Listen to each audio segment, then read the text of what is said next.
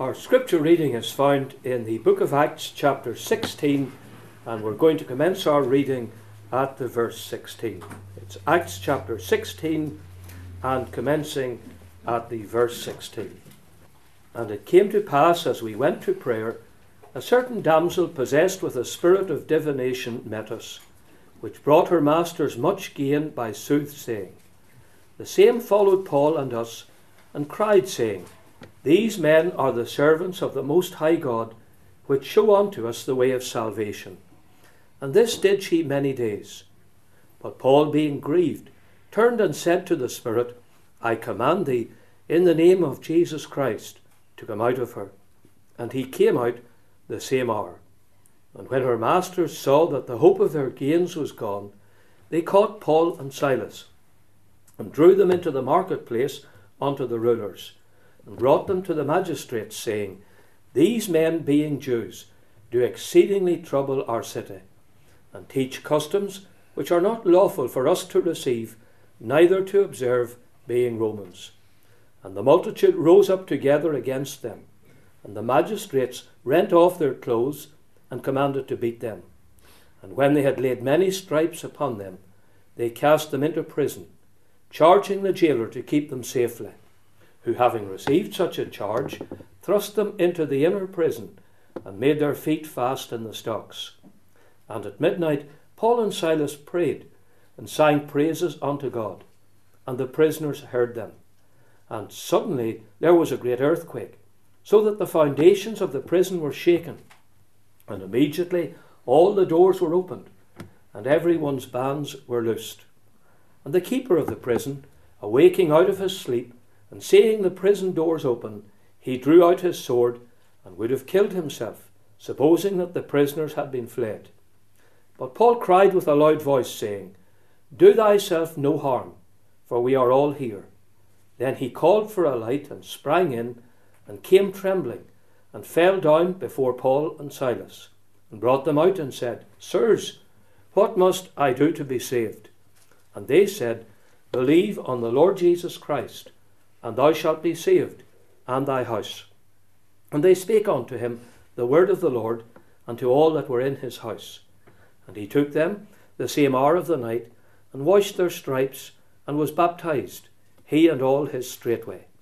And when he had brought them into his house, he set meat before them, and rejoiced, believing in God with all his house. And when it was day, the magistrates sent the sergeants, saying, Let those men go. And the keeper of the prison told this saying to Paul, The magistrates have sent to let you go. Now therefore depart, and go in peace. But Paul said unto them, They have beaten us openly uncondemned, being Romans, and have cast us into prison, and now do they thrust us out privily. Nay, verily, but let them come themselves, and fetch us out. And the sergeants told these words unto the magistrates, and they feared when they heard that they were Romans. And they came and besought them, and brought them out, and desired them to depart out of the city. And they went out of the prison, and entered into the house of Lydia. And when they had seen the brethren, they comforted them, and departed. We'll end our reading there at the end of that 16th chapter of Acts, trusting God will add his blessing to the reading of his holy and inspired truth. For Christ's sake, amen. Verses 30 and 31 of Acts chapter 16. 30 and 31 of Acts chapter 16. And it says at the end of verse 30 that the jailer said, Sirs, what must I do to be saved? And they said, Believe on the Lord Jesus Christ, and thou shalt be saved, and thy house. Some years ago, over in America, two men had a strange practice. They would get into a streetcar, and one of them would go right to the back of the streetcar, and the other one would go right to the very front of the streetcar. And the one at the back, he would stand up as the streetcar was moving along, and he would shout out, Can anyone tell me how I can be saved? And then the man at the front, he got up and he preached. And he told the other man about his sin and how he could trust in Christ and repent of his sin and be saved and have everlasting life. And so, as the streetcar was moving along, the man at the front was preaching, not really to the man at the back, but he was preaching to the entire streetcar. Then when they came to a stop, they got out and they went to the next car in the chain of cars, and they repeated the process. The man at the back shouted out, "Can anybody tell me how I can be saved?" And the man at the front, he preached the gospel. I'm not saying I recommend that as a method of evangelism, but that is the way they felt they could get the gospel across. It was a rather contrived situation. And I thought about it as I thought about these words of the Philippian jailer. What he said was in no way contrived. He was anxious about his soul, and very respectfully, falling down before Paul and Silas, he cried out, "Sirs, sirs, what must I do to be saved?" And Paul and Silas preached the gospel to him. They said to him, "Believe on the Lord Jesus Christ, and thou shalt be saved, and thy house." Now, as we think about these words, the first thing that I want you to notice is this, that man who made that request, an earnest, a deadly request to Paul and Silas, a very short time before, had not the slightest interest in such a question. He asked now, "Sirs, what must I do to be saved?" An hour earlier, or 2 hours earlier, he had no interest in being saved, in getting right with God. And that tells us that something had happened. And what had happened was, behind the scenes, 2 men were praying.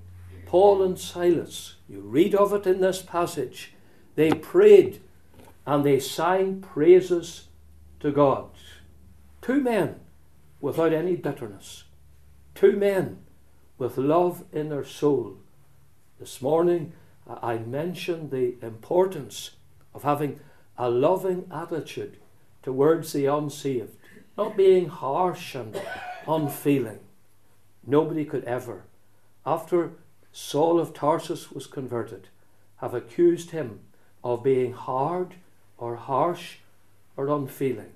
He speaks in Philippians of those who are the enemies of the cross of Christ, and he says, "I tell you now, even weeping." Even weeping.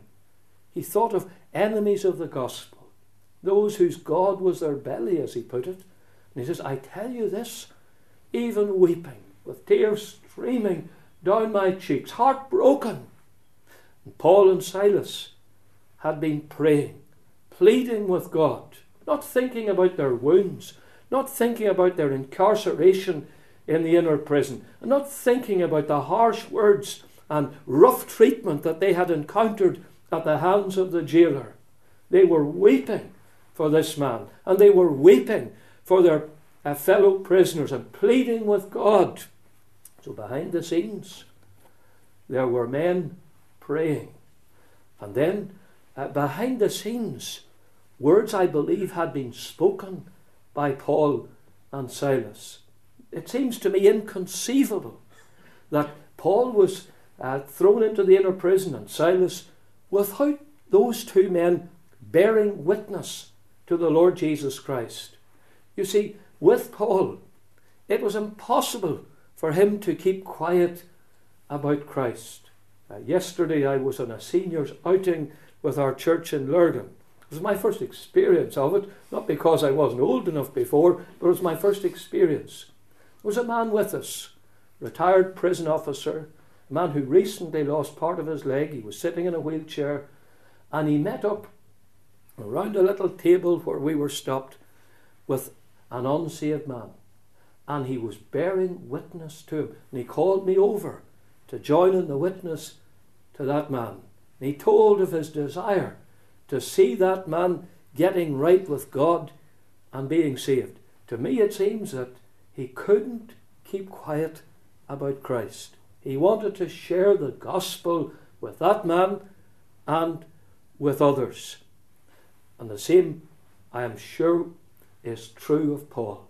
Paul and Silas were witnessing to the jailer, telling him about his need, telling him about Christ, that Jesus Christ was the Son of God. Probably Paul gave him a word of testimony and said how he was once antagonistic to Christ and had no time for him, and how on the Damascus road the Lord met with him and the Lord saved him. So that's all going on behind the scenes. But there's something else that was going on behind the scenes, and that is this: God was at work. God was at work in answer to the prayers of Paul and Silas. God knew where his servants were. In his sovereign purposes, he had placed those two men in that prison so that they might bear witness, so that they might pray, and so that they might be on hand to stop the jailer from committing suicide and to tell the jailer how he could be saved from his sins and have peace with God and go to heaven and know the joy of sins forgiven. So God had placed them there. He was working all along. And then, of course, it was God who brought that mighty earthquake about. A strange earthquake. It shook the prison, and it loosed all the bands on the prisoners. It didn't kill anybody. It didn't demolish the prison. And then God did something else behind the scenes. God prevented the prisoners from trying to escape. Paul was able to say to the jailer, "Do thyself no harm, for we are all here." So a wonderful thing is taking place. God is moving. God is causing things to happen in response to the witness and in response to the prayers of his people. May I say that always takes place when sinners get saved. I'm not saying there's an earthquake every time, but I am saying that God is at work. Every time a man or woman or young person gets right with God, it is because God is at work. God is moving, and God is blessing, and God is determined to step into the situation. That's the wonderful thing about God. And when you're inside the centre of his will, you see exciting things taking place. You see God stretching out his hand, reaching down to a lost soul and drawing that sinner to himself. So I say to you that even though an hour before or 2 hours before, or if you go back a week, that jailer had no thought about God. He was a tough man, probably an ex-soldier, a veteran of the Roman army, placed in charge of that prison. Even though he had no thought about God a week before or a day before, God was moving and God was working and God was going to step into that man's life. But that leads me to a second thought.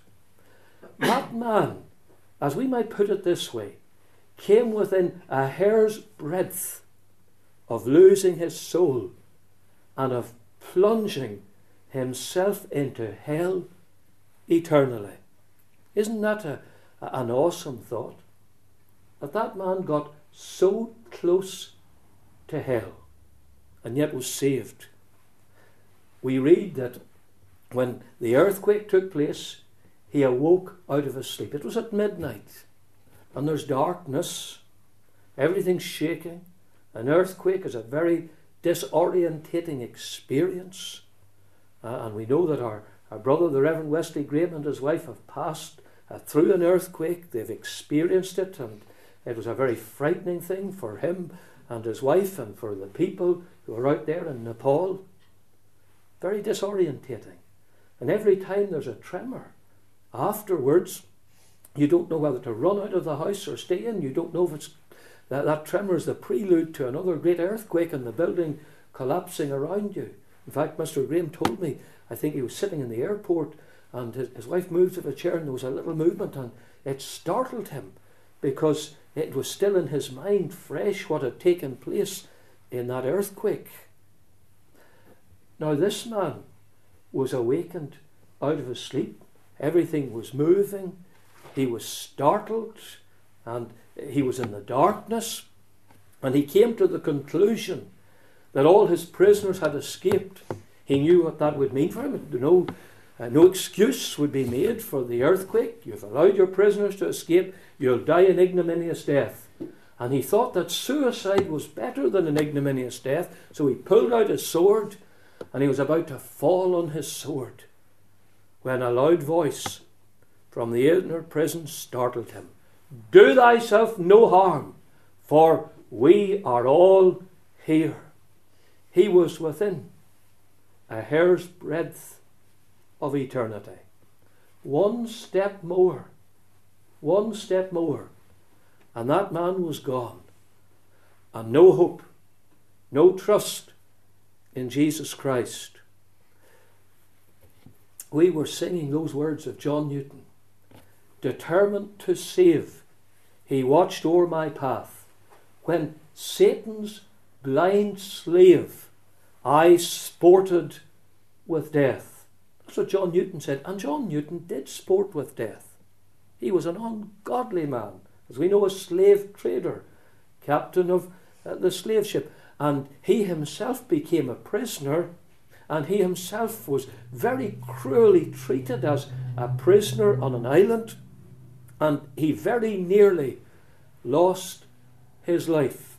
And so he could write of his own experience.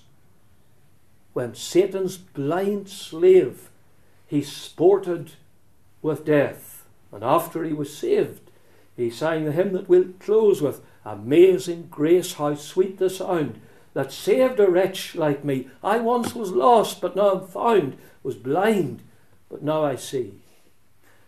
If you're a child of God, you perhaps have no idea how close you were some point in your life to hell itself.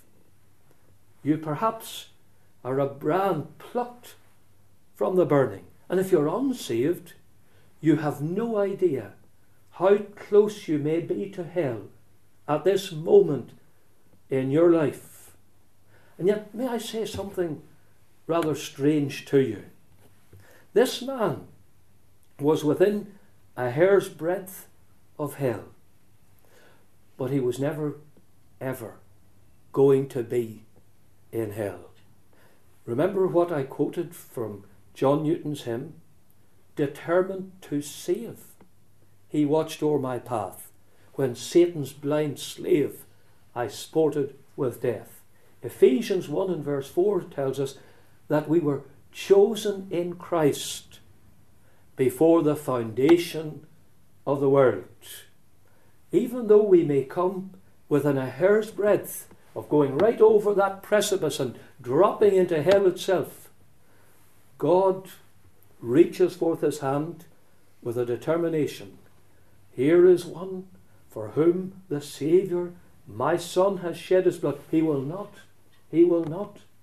go over that precipice. He will not sink down into the caverns of the damned, as we call them.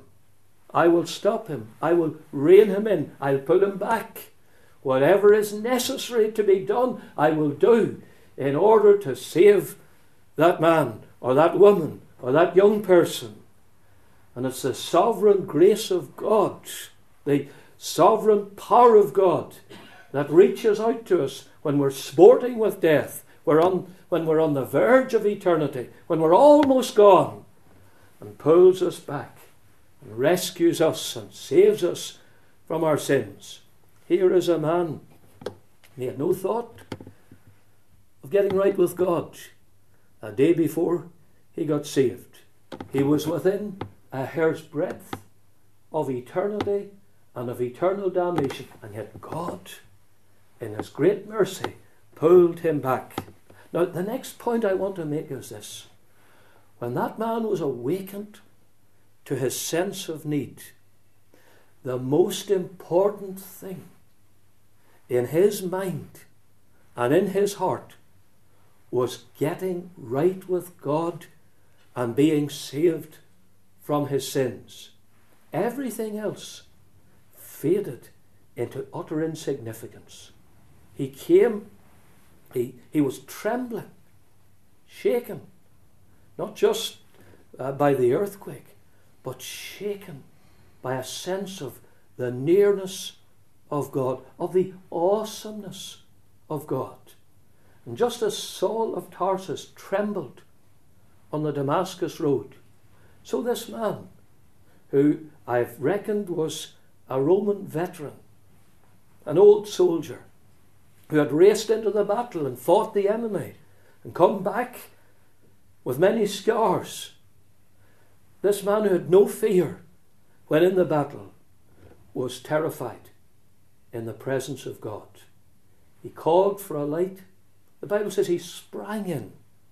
That suggests a tremendous panic in his heart. He fell down before Paul and Silas. He addressed them with respect. They were just prisoners, his prisoners. And he calls them sirs, and the word is sometimes translated, the word sir is translated Lord. So he's saying lords or sirs. He's looking up to them.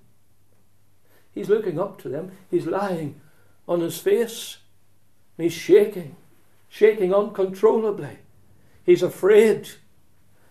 The thing that is uppermost in his mind and on his heart is getting right with God. What he has heard from Paul and Silas previously has suddenly filled his whole mind and heart.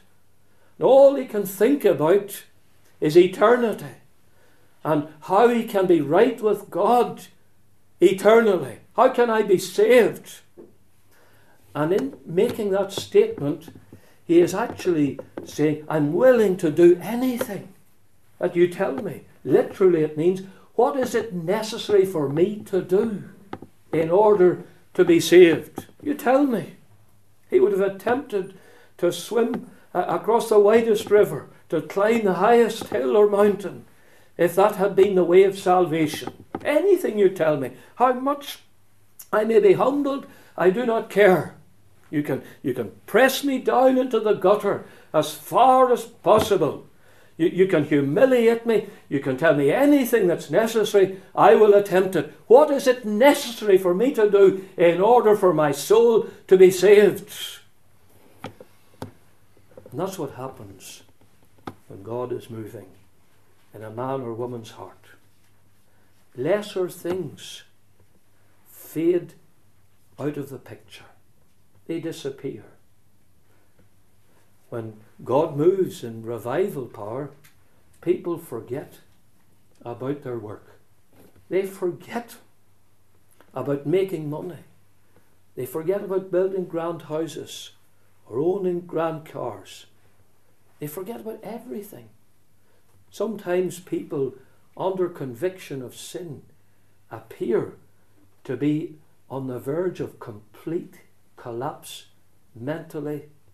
They seem to fall into a state of awful nervousness, and the doctor may feel in certain cases that they should be admitted to an institution, a psychiatric institution for treatment. Now I'm talking about extreme cases, but I will say in general, when a person is under conviction of sin, under deep conviction, nothing else matters except getting right with God. You see, that person has got a glimpse of the future, has had a look out into eternity. That person sees hell gaping at his or her feet, and that person sees tantalizingly close the prospect of being in heaven. And isn't that an awesome thing? The prospect of heaven. tantalizingly close. And if I don't grasp that prospect, if I don't take it, then I may plunge into the depths of hell. I'm reminded of a story I read many years ago about a place up in Scotland where there were rare eggs that were laid by birds in little crags in the mountains. And the people, even though those eggs were protected, the people used to go to them and they would steal the eggs. They would lower a rope from the top of the mountain, and they would swing down in that rope, and they would swing across till they got to the little ledge, and then they would seize the egg, and then they would make their way up the rope again, and they would have the prize that was worth a lot of money. And on one occasion, a man swung down on the rope, and he swung the rope over to the ledge. He got onto the ledge, and in picking up the egg, he lost a hold of the rope. And he knew that that was going to be fatal. Nobody would find him there. Nobody would rescue him. He would perish before anybody discovered where he was. He also knew that the next time that rope swung back, because it had swung away from him, the next time that rope swung back, it would be closer than at any other time. So his best opportunity of being delivered from an awful death was to leap when that rope came over and get a grasp of it. And that's exactly what he did. If he had waited, then all prospect would have been lost of being rescued. So when the rope came back close to him, the next time he jumped, he laid hold of the rope to have his life saved so that he might not perish in a most wretched and miserable fashion. All that was in that man's mind was that rope. There's my hope. When that rope comes back, it's swung away from it. When it comes back, forget about that egg, forget about money. That rope is my hope. That rope will bring about my deliverance. And that's what this man thought of in a more sublime sense. I have heaven tantalizingly set before me. I may plunge into hell and be lost eternally. Sirs, what must I do to be saved? Tell me. So you see here, the most important thing, the thing of paramount, absolute importance to the jailer was to have his soul saved from sin. And can we not say that that is of the most vital importance to you and me? The Bible says, what shall it profit a man if he shall gain the whole world and lose his own soul? Or what shall a man give in exchange for his soul? There's nothing more important to you at this moment than being right with God, knowing that your sins are forgiven, knowing that Jesus Christ is your Saviour. Sirs, what must I do to be saved? And the next thing that I want you to see is that very clear directions were given to the Philippian jailer.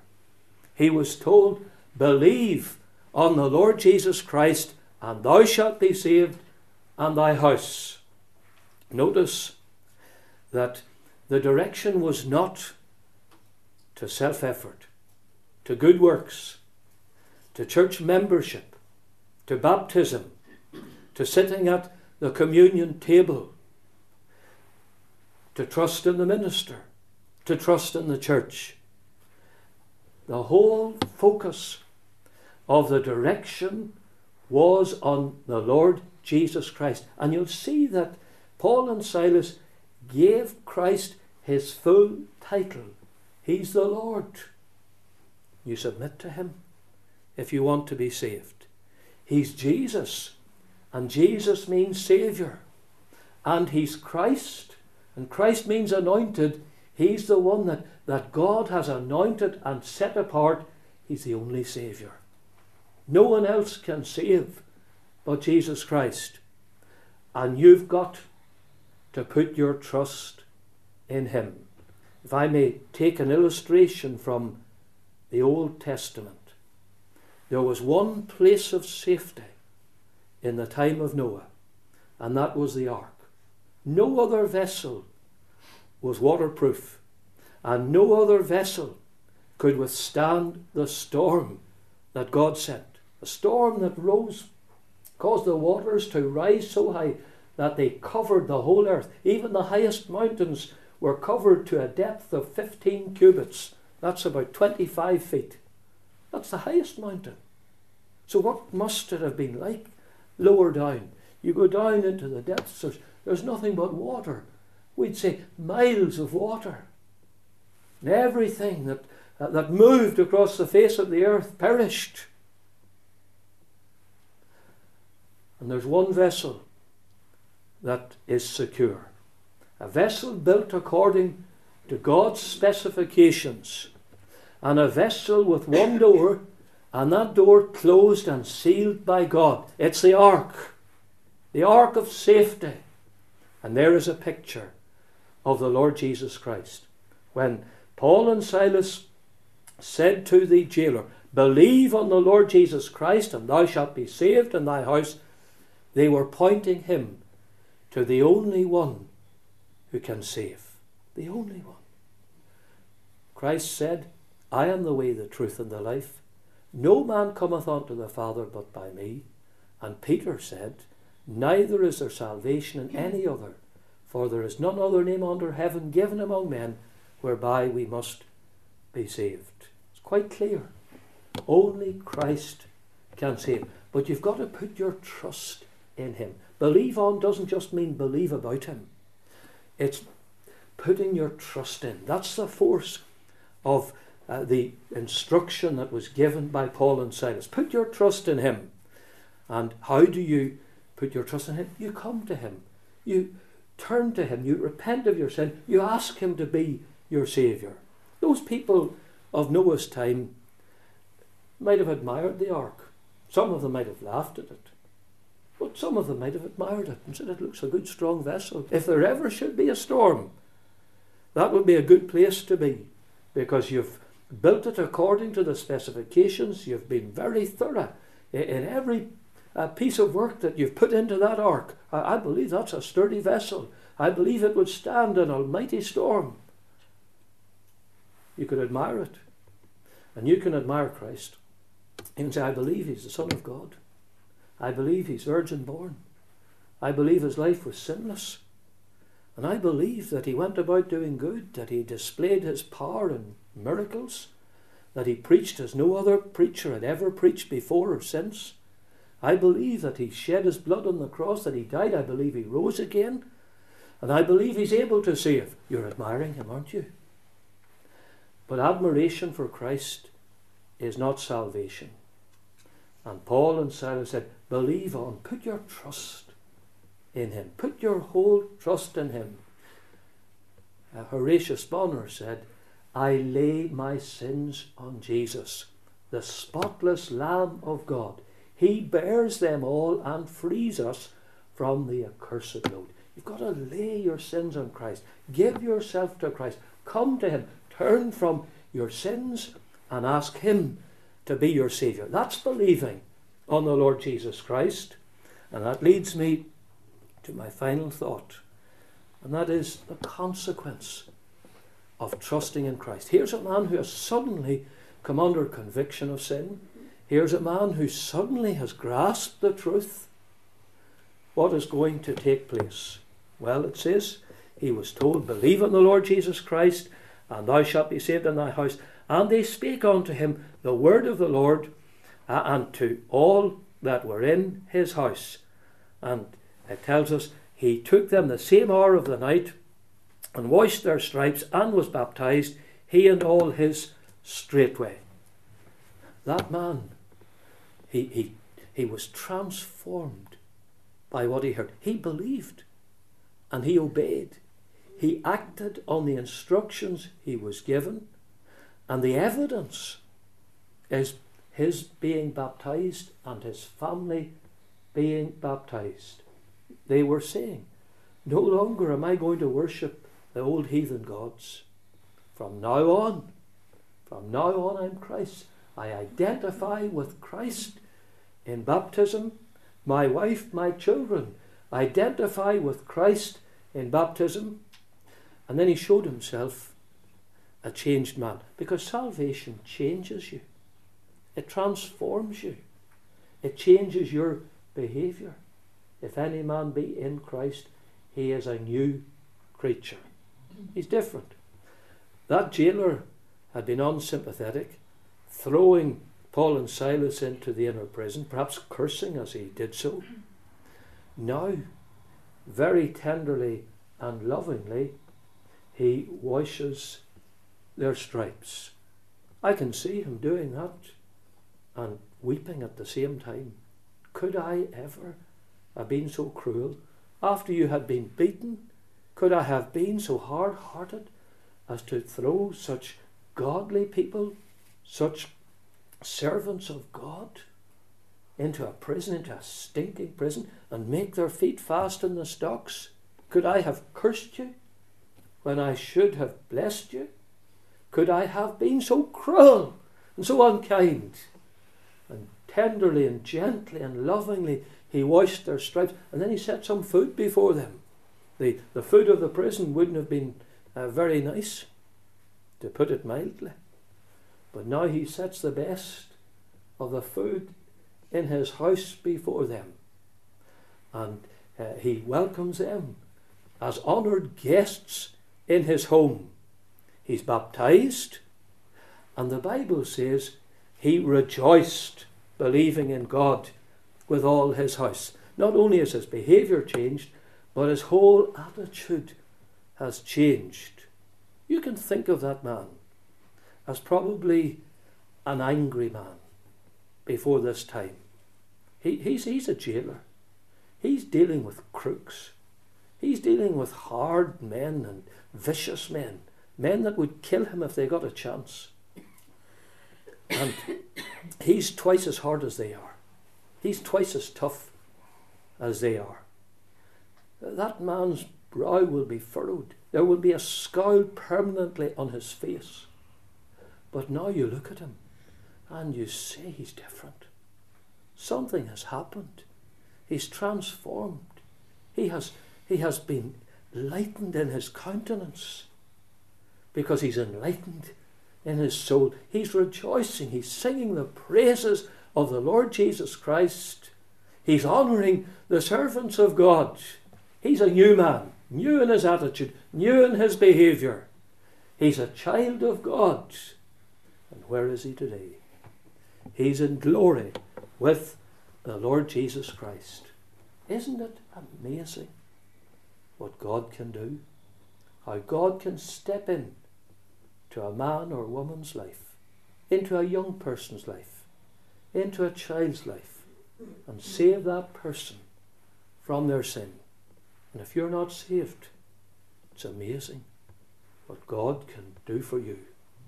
You've got to experience it for yourself. I can tell you about it. Every child of God here can tell you about it. But you need to experience that salvation for yourself. You may be within a hair's breadth of hell, and God may be speaking to you. I say to you, if he's speaking to you, do not hesitate. Come now to the Saviour. The Bible invites us again and again to come.